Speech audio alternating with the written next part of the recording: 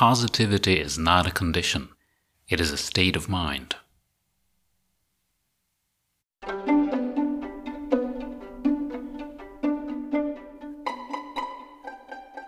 Hi, hope you're well. This is PD at the Art of Self-Development.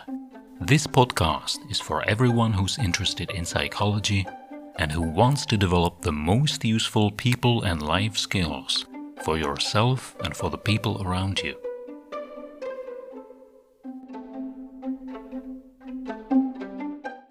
Positive psychology. This is a relatively recent phenomenon where some folks who were interested in psychology got frustrated because most of psychology is really not very positive.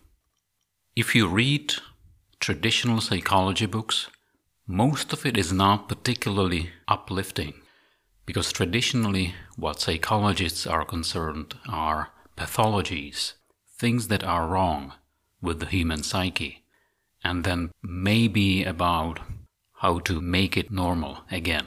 Something is wrong, something's out of alignment in the human mind, and you need to work on it to make it less bad.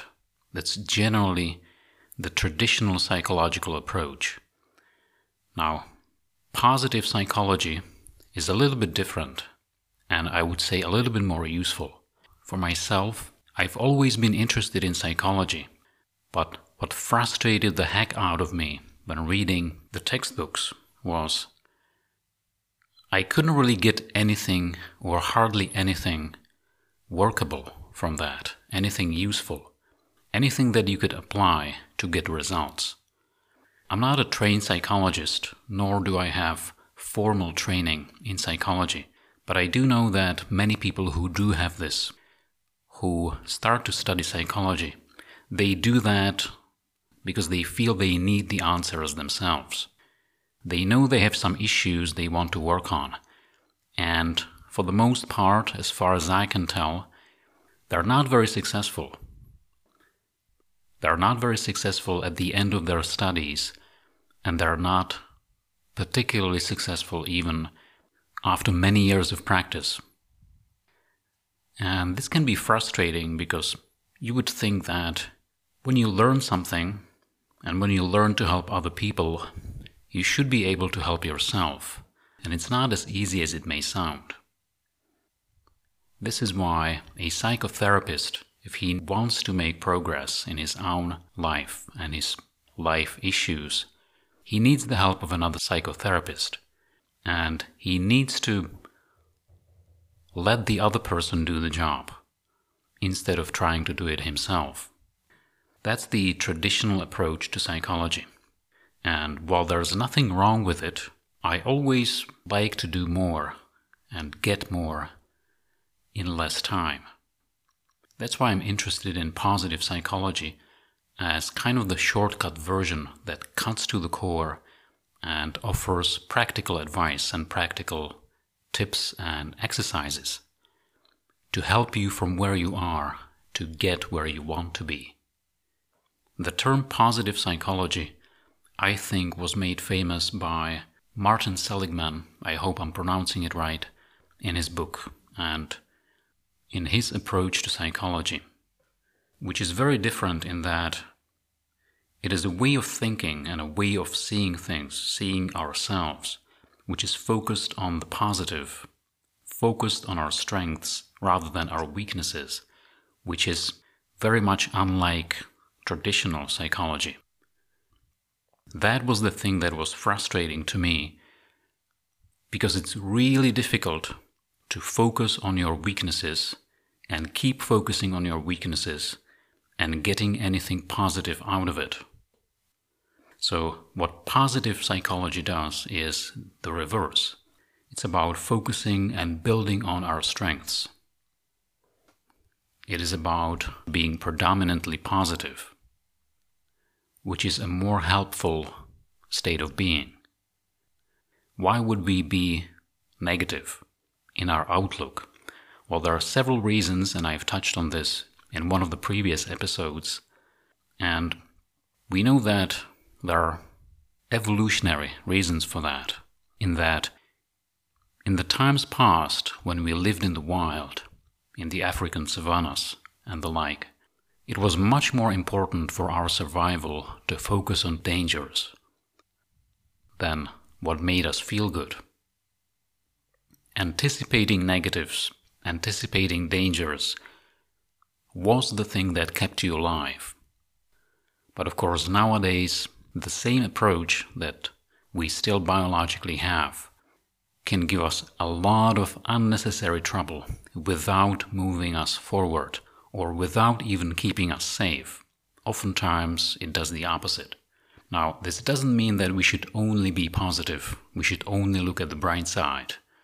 What it does mean is we have a natural tendency to be more negative than we need to be. And these days, we can benefit a lot from equalizing this, or even becoming more positive than we otherwise would be. Again, this doesn't mean that we should ignore dangers or relevant information. In fact, it means we should learn to see the positives in the negatives. We need to have both kinds of input, but what we do with it is really the point. It's not the problem that is the problem. It is what we do with it. It is how we cope with it. If we can maintain and train ourselves in a constructive way of dealing with problems, that's very much what positive psychology is about. It's the shift of perspective from what we naturally incline to do to what we need to do, or what's helpful. So, it can be very natural for many of us to be focused on what we can get, what we can take.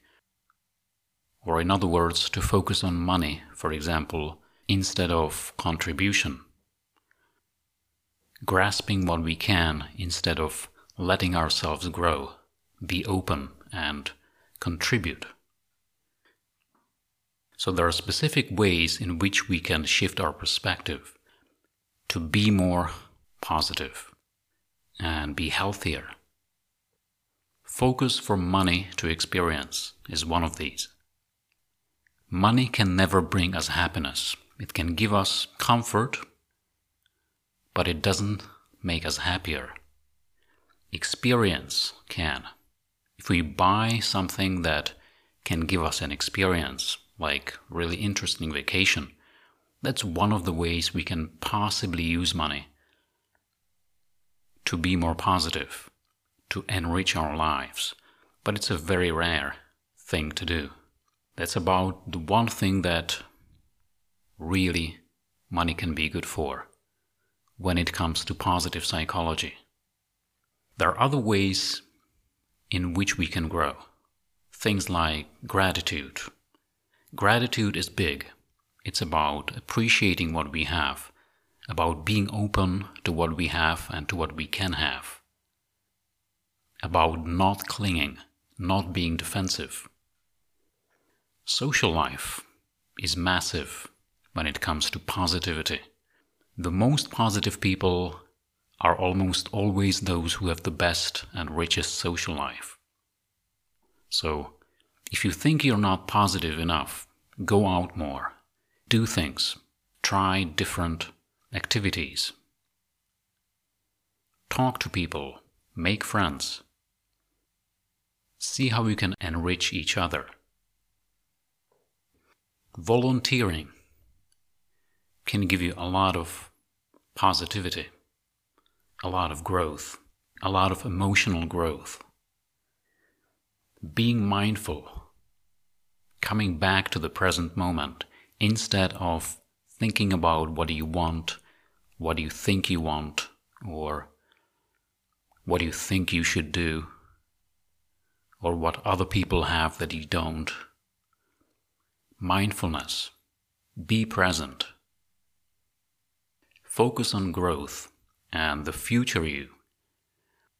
In one of the earlier episodes, I think it was called the shower exercise, I talk about this particular thing where you visualize and feel You might want to go back to this one episode to really try out and implement this approach, because it can be very powerful, especially if you make it a day-to-day practice, part of your life.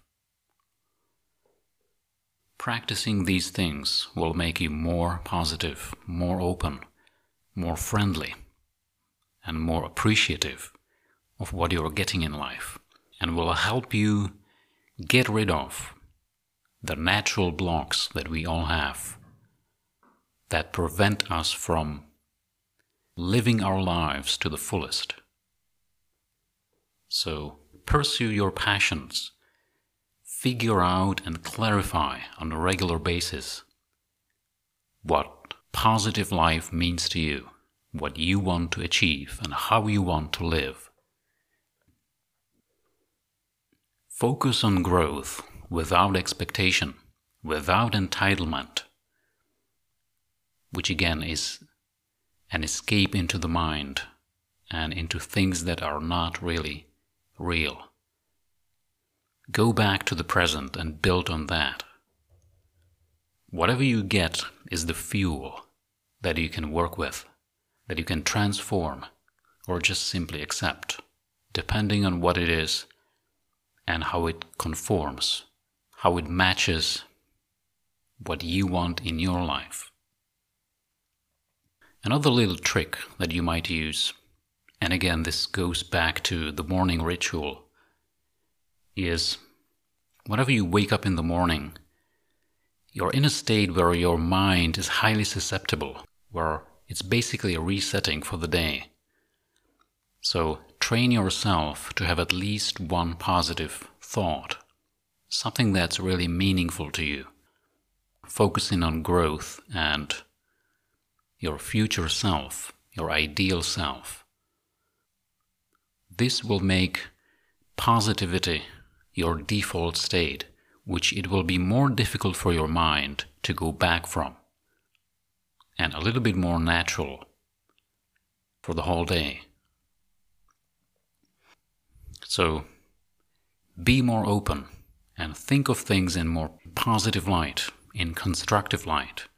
No matter what you get is just the resource.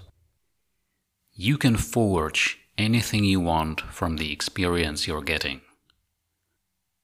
Spend some time thinking about what this means to you and come up with a technique or techniques that you can adopt that will get you closer to where you want to be.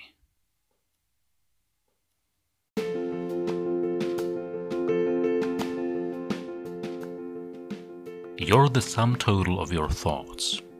Your thoughts create pictures which lead to your actions. Your actions create habits. Your habits create who you are. Who you are, in turn, determines what you can do. Thank you for listening to this episode of The Art of Self-Development. If you got some value out of this episode, or you know someone who might benefit from this podcast, tell your friends. For questions, suggestions, or insights, write me at pdartofsd@gmail.com. Keep doing your part to create the best possible life for yourself and others, and through what you do, leave the world better than you found it.